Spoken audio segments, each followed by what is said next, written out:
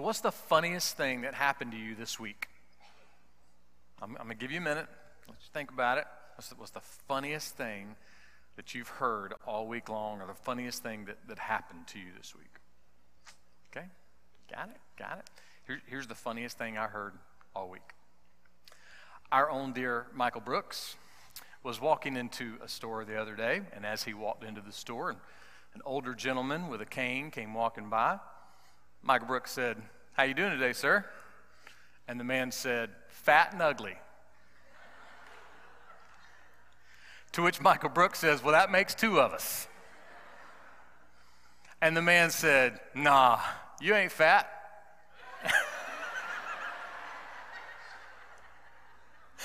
And then when he got past him, he turned around and said, "Gotcha."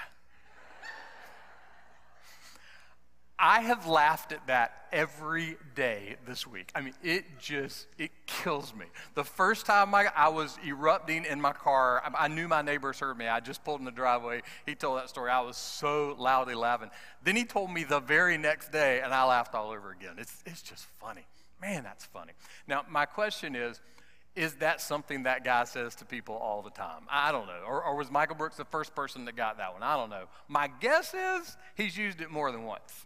And if so, can you imagine how that one moment changed someone's day? You know, we all know that, right? We know that there are moments in life when one word, one phrase changes everything that's happening around us.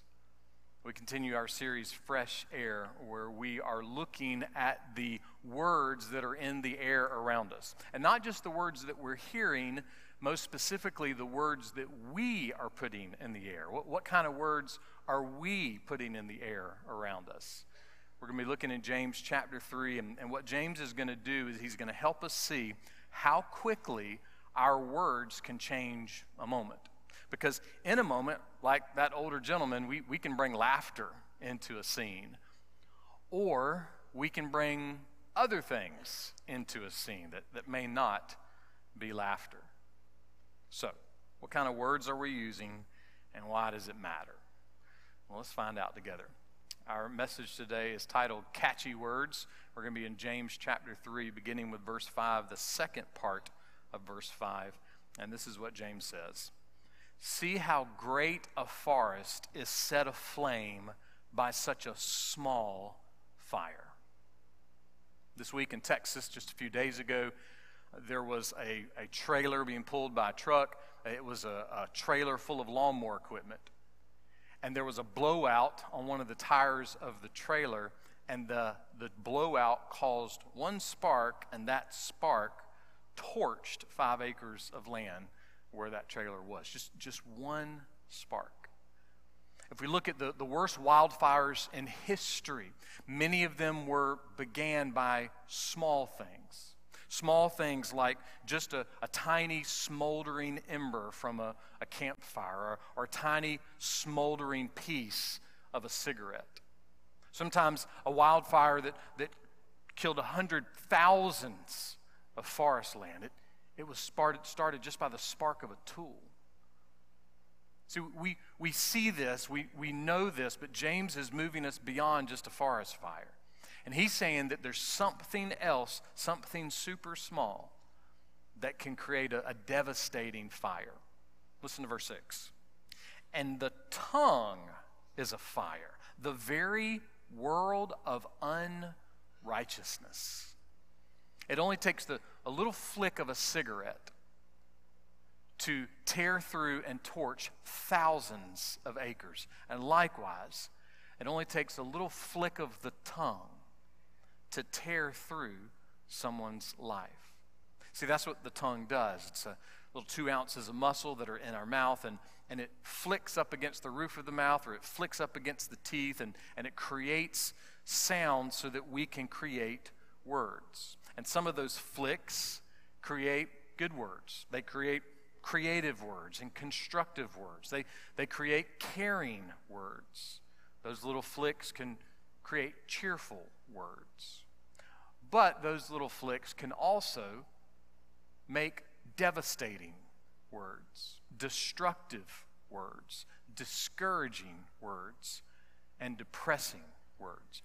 Those flicks can do all of that, all those different emotions, all of those different feelings, all of those different words with just little flicks and a little flex of 2 ounces of muscle. James uses the word unrighteousness here with the flicks and flecks of the tongue. Unrighteousness, we could say, if we flip-flop it, we could use the word righteous, and we could say something that has righteousness is something that's in the category of being right with God. Righteousness would be an imagery of being right with God. So on the flip side, unrighteousness would be something that's connected to something that's not right with God. And so the word he uses is letting us know that our words sometimes can be not right with God. In other words, our words can be very, very sinful. And that can be super dangerous. How? Why? Well, because once our words are out, there's no controlling them. The Life Application Study Bible says this: before you speak, remember that words are like fire. You can neither control nor reverse the damage they can do. Once that word is out, it's out. There's no controlling it. Look, I speak a lot. I use a lot of words. The staff will tell you I use a lot of words. When I talk about anything, I use a lot of words. And here's the math. When you use a lot of words, you know what happens? Every now and then, words are going to get you in trouble, okay? They got me in trouble this week, all right? When you use a lot of words, at some point in time, the math is just going to work. You're going to sin. Your words are going to be sinful. But let me graciously encourage you, if you're someone that doesn't use a lot of words, just to be cautious, because not using words can be sin too. In Ecclesiastes, it says there is a time to be silent, but there is also a time to speak. In relationships, there is a time to speak, and sometimes being silent is sin.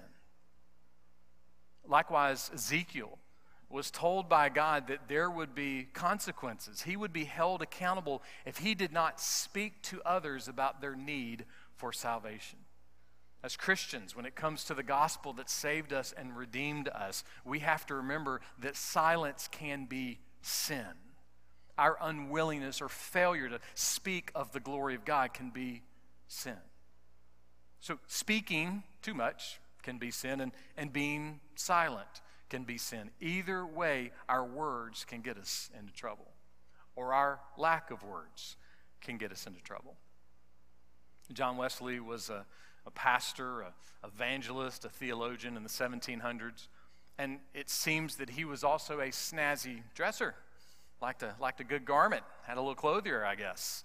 And there was one particular Sunday where after the service, this woman came up to him, and this is what she said to Brother Wesley. She said, "Brother Wesley, would you admit a word of criticism?" Now, of course, she said this in a very snippy, snarky tone of voice, and John Wesley said, "But of course." And so this is what the woman said: "Your bow tie is much too long, and it is an evidence of worldliness to me." To this, John Wesley turned to the crowd around and said, "Does anybody have a pair of scissors?" And after a few moments, someone appeared with a pair of scissors. John Wesley gave it to the woman, and he said, "Trim it to what suits you." Well, the woman joyfully grabbed those scissors. She trimmed his tie, and he said, "Well, thank you, ma'am." He said, "Can I have the scissors, and may I be allowed to use them on you?" And she said, "For what?" He said, "To trim your tongue, because it's too long."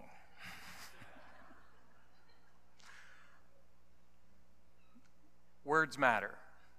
What I say matters. What you say matters. There is power in our words. Our tongues have the power with little flicks and a little flex. It has the power to create catchy words. Not not like cool fad catchy words, but catchy words that can quickly catch fire. That's the power of the tongue. James has more to say about that power that can spark unrighteousness. This is what he says, continuing in verse 6. The tongue is set among our body parts as that which defiles the whole body, and sets on fire the course of our life, and is set on fire by hell. In other words, our tongue can really get us into trouble. Why? Because the tongue, unlike anything else, it seems to be a part of everything in life. I mean, just think about it. The tongue and the fire of the tongue can spread so quickly because words are everywhere. They're at the breakfast table in the morning. They're at the lunch meeting. They're at the dinner date. They're at the weekend cookout. They're on the radio when we're listening to music. They're on the talk radio when we're listening to pundits and speakers. They're in books and magazines, on the TV and newspapers, on podcasts, on and on. Everywhere we turn, there are words. And so words make up every part of life. So what's happening with our tongue, what's happening coming out of our mouth and coming out of the mouths of others, it's everywhere.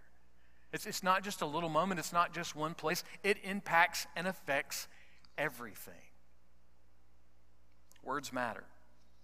What we say, what we hear, what we read, it all matters. What we say, what we read, what we hear, those types of things can be used to start a fire of hope and salvation. Or what we say, what we hear, what we read can be used to start a fire of sin and destruction. Proverbs 21:23 says this. King Solomon wrote, "One who guards his mouth and his tongue guards his soul from troubles." Your soul is guarded by what you say and what you don't say. And guarding your mouth is not just good for your soul, it's good for the souls of people around you. Guarding the tongue and guarding the mouth is something that we must do, because if we're not careful, our words can become kindling. And kindling is used to start the fire, to get it going. It catches fire quickly, the words that we use. And our enemy, the devil, loves kindling. Loves kindling. In fact, of everything else in our life, if there is anywhere that the enemy seems to create the most temptation for us and we grab onto it, is the words that we use, the words that we speak. How are real fires started? Well, generally speaking, in one of three different ways. A real fire is started intentionally, arson. It started accidentally, something that can't be controlled. Or it started naturally, like a lightning strike. What about the fires of the tongue? How do those fires get started? How can the tongue start fires? The exact same three ways. Intentionally, accidentally, or naturally, meaning that the thoughts and attitudes of our hearts can cause our words to start a fire. And what kind of damage can a real fire do? Well, there's first-degree burns, there's second-degree burns, and there's third-degree burns, right? There's a degree of how those burns can impact a person's body. Same is true when it comes to the fire of the tongue. See, sometimes it just hits the surface and we can roll on, but other times it's deeper. It's more hurtful, and we can't roll on. Think about it just in your own life. What's something that someone has said to you, and maybe it's been years, and it's still in your mind? It's still there. It still pops up. What kind of fires can the tongue start? Well, Paul, when he was writing to Timothy and Titus, he used the words malicious gossips. And the words for malicious gossips, one time a commentator said that more than 34 times in the New Testament, the same word used for malicious gossips is the word used for Satan. I mean, that should be enough for us to want to avoid gossip, right? So what is gossip? Well, many times we think that gossip is saying something bad about somebody, but that's not true. Gossip is repeating anything about somebody that's not helpful for that person. You know, some people will say, well, I'm not gossiping. It's true. No, it's still gossip, you know. If it's something that you're sharing that is not helpful for someone, it's hurtful to someone, it's a form of slander. It doesn't matter if it's true or not. The tongue can create fires of gossip. Gossip is an emotional disease. It creates problems toward those who are gossiped about. But I think what we forget is that it also creates problems for the soul of the person who is gossiping. It shrivels up. It has this inability to just be kind and caring about others. This is a strange illustration, and I shouldn't use it because I don't know the context. But every morning I have a little routine of things that I do. I check the news real quick. I don't watch a lot of news. I don't sit there and scurry the news, but I try to make sure I know, what the main things are going. So I spend about 15 minutes in the morning going through all of it. I look at the conservative and the liberal and everything in between. I look at everybody's insights on what's happening in the world, but I do it all in a 15-minute time span. Most of the time I'm just reading, the titles of the article. And maybe the first paragraph. I don't get too deep into it, but I like to stay aware and up to date. And I always, of course, in that time frame, create, a little time for sports. And so undoubtedly there was a cage match yesterday or some kind of UFC fight. And the only thing I saw on my feed this morning was a guy completely knocked out on the mat and everybody in the stadium cheering and going nuts. Now, look, I realize in a fight, that's what happens. When somebody gets knocked out, everybody cheers. But I was also thinking, I don't know, would this be like a moment of silence moment? Let's see if the guy's going to get up. Let's just let's just breathe and let's just see, exactly what's going to happen here. But that's become part of our culture now. Part of our culture is we have no control. We have no restraint. We don't realize that sometimes the things we are actually cheering are rotting away our ability to be kind and gracious and loving to the person in the parking lot when we leave. The tongue can create a fire of gossip, and that gossip is not just hurtful to the people that are gossiped about. If you are the gossiper, it hurts you, even if you don't know it. What other kind of fires can the tongue create? 1 Peter 3:8, Peter says this, to sum up, all of you, be harmonious, sympathetic, loving, compassionate, and humble. Verse 9, not returning evil for evil or insult for insult. We start fires by returning evil for evil, by foolishly arguing, not debating in some healthy sense, but foolishly arguing and going back and forth with evil after evil, insult after insult, over and over again. That is a fire that the tongue creates, a fire of unrighteousness. Another fire, Paul writing to the church in Ephesus says this, Ephesians 4:29, let no unwholesome word come out of your mouth. We can start fires with unwholesome words. And those aren't just like four-letter words either. Those are any words that are unnecessary. Any words that are rude and hurtful and critical for no reason at all. Another fire Paul writes about in Philippians 2, verse 14, he says, do all things without complaining. Come on, man.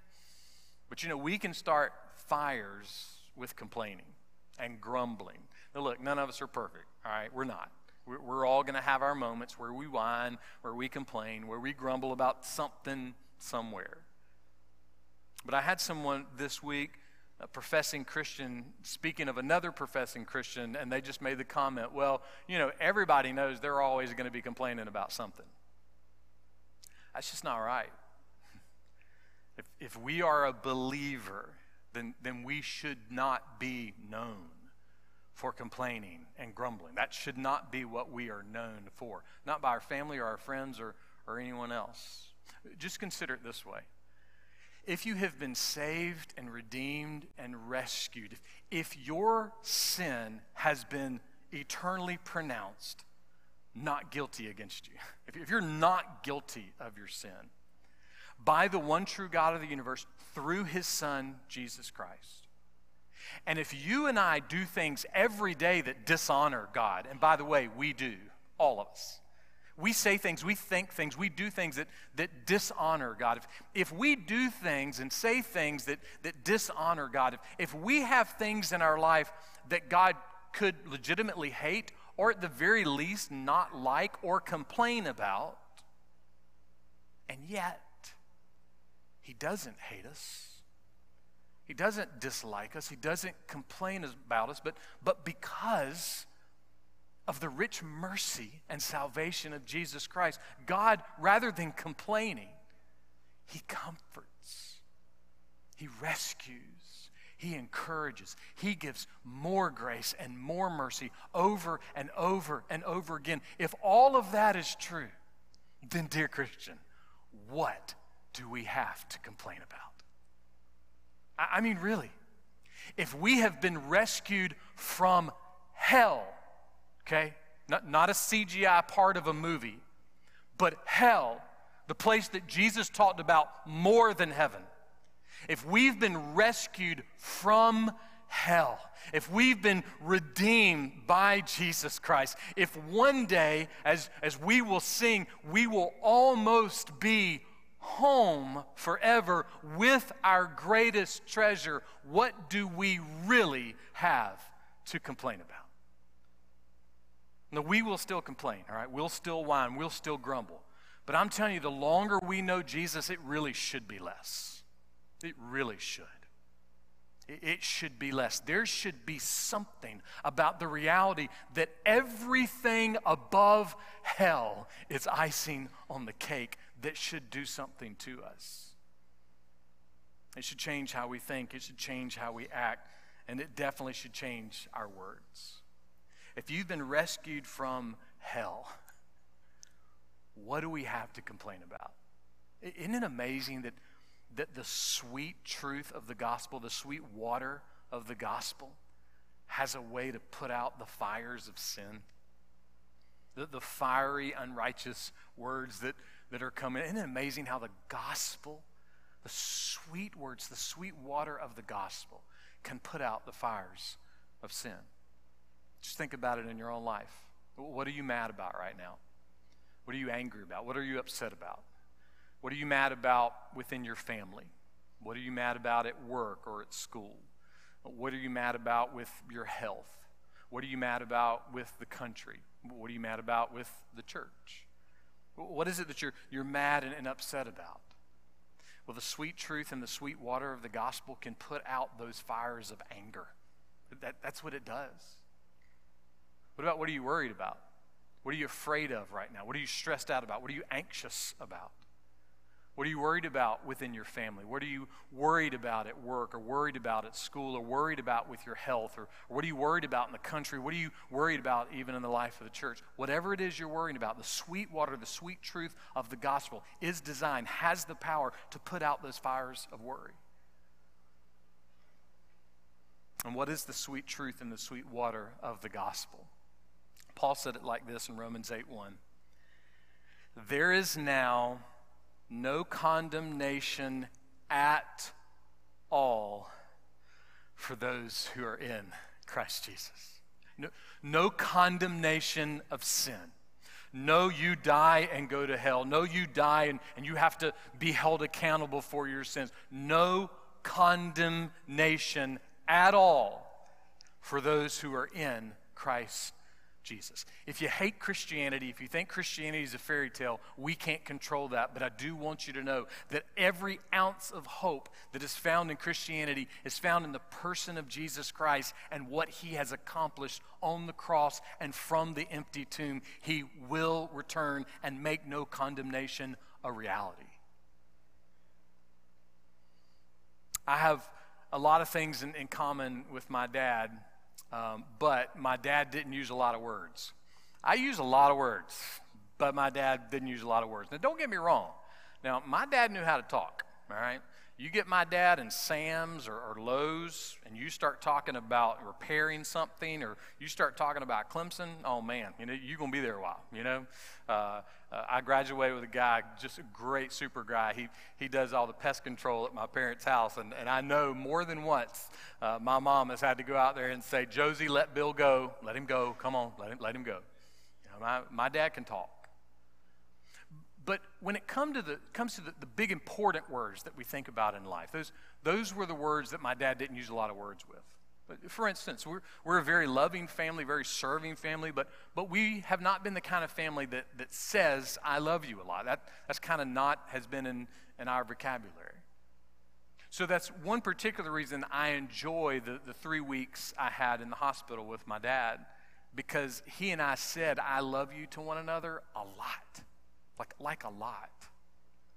And one night we were talking, and he started telling me about all the things I was going to have to start doing.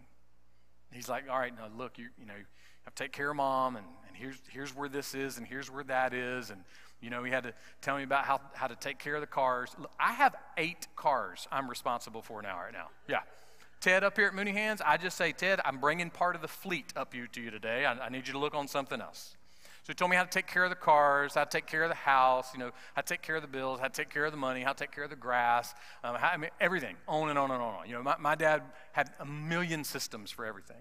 And so I listened, but of course there's no way I could learn all of his systems for life and keep up with them and repeat them and do them right. So at one point in that conversation that night, I jokingly said, Dad, do you trust me? And he looked up at me and he said, of course I trust you. Now, I have always felt like my dad loved me and trusted me, but he didn't always say it, but I knew it. But I'm telling you, there was something about hearing him say that night that made an impact on my life. Something about those 5 words have changed me over the last 10 weeks since he died.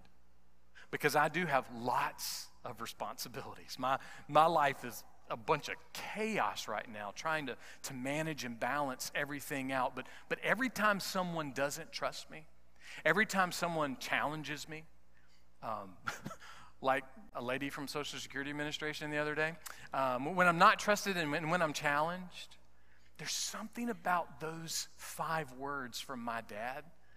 They have become a big deal in my life. Because hearing those words, it's sustaining me. It's encouraging me. Why? Because my dad was a trustworthy man who loved the Lord. So if he tells me, I can trust you, then I know that I'm trustworthy. If my dad believes in me, then I'm okay. Now there is therefore no confusion in my mind that my dad trusted me. There is therefore now no condemnation, no confusion for those who are in Christ Jesus. Whatever you're mad about, angry about, upset about, worried about, afraid about, stressed out about, anxious about, whatever it is in your life that you wish were different, those words matter. There is now no condemnation at all for those who are in Christ Jesus. Those words, they matter in the hospital. They matter at the doctor. They matter at work. They matter at school. They matter at home. They matter in traffic. They matter when you're watching the news. They matter when you're listening to talk radio. They matter when you're TikToking or Facebooking or Instagramming or whatever else you're doing. These words, there is now no condemnation at all. Those words matter. They matter. They matter in every single moment in life because those words are the sweet words of the gospel. Those words are the sweet words that can put out the fires of sin at any given moment. And those are also the sweet words that can spark a fire of hope and salvation and rescue and redemption in the lives of others. One Sunday night in 1969, Kurt was sitting at home with his wife, Pat. They were sitting around the fire, and Kurt was thinking about a song that he had to write. He and a friend of his, Ralph, were writing a musical. And he had been tasked with writing the closing song of the musical. And so he had kind of just been thinking about it, and he sat there looking at the fire. And he thought, man, isn't that wild how a fire can get started with just one spark? And, oh, hey, there's a song in that. And he sat down, and 20 minutes later, he had written the whole song. It's a song that is not just in the Christian world, but is recognized far outside of the Christian world. The song is called Pass It On, and this is how part of the song goes. It only takes a spark to get a fire going, and soon all those around can warm up in its glowing. That's how it is with God's love once you've experienced it. You spread His love to everyone you want to pass it on. You want to pass it on. Do we want to pass on the glory of God in the face of Jesus Christ? Do we want to pass on the sweet water of the gospel? It's not wrong to go knock on doors for your favorite candidate, but do you knock on doors for your favorite candidate more than you speak of Jesus Christ? If so, the math is off. It's not wrong for us to like our favorite team, but do we spend more time speaking about our favorite team than we do speaking about Jesus Christ? Well, the math is off there. See, when we've experienced the love of God, we want to pass it on. We want the gospel to be part of our words. Many years later, decades later, Kurt Kaiser, who wrote that song, said this: "I'm always amazed how the Lord can take a little song and use it to reach so many people. That little song has been sung at countless weddings, countless funerals, at ordination services, by the Sea of Galilee, in Rhodesia, on the aircraft carrier Enterprise, and lots of camps." Well, one little song, it spread out. It got passed along. Just the little flicks and the little flecks of the tongue. There is great power. The power of the tongue can reflect the condemnation of hell or the salvation of heaven. So none of us are perfect. We're all going to mess up. We're going to get it wrong. I got it wrong a lot of times this week with my spouse, with my kids, with friends, with strangers. I did pretty good with the Social Security lady. I just said, "Thank you, ma'am," and hung up on her. I was feeling pretty good about that. But the reality is we're all going to mess up. But what's the norm? What are we known for? What are our words reflecting? To borrow from that older gentleman, are our words reflecting the fat and ugly selfishness of the world? Or are our words reflecting the faithful, lovely selflessness of our Savior, Jesus? Will our words be marked with the sweet water of the gospel? What will fill the air around us? What kind of words are we putting in the air? There is now no condemnation at all for those who are in Christ Jesus. Let's pass that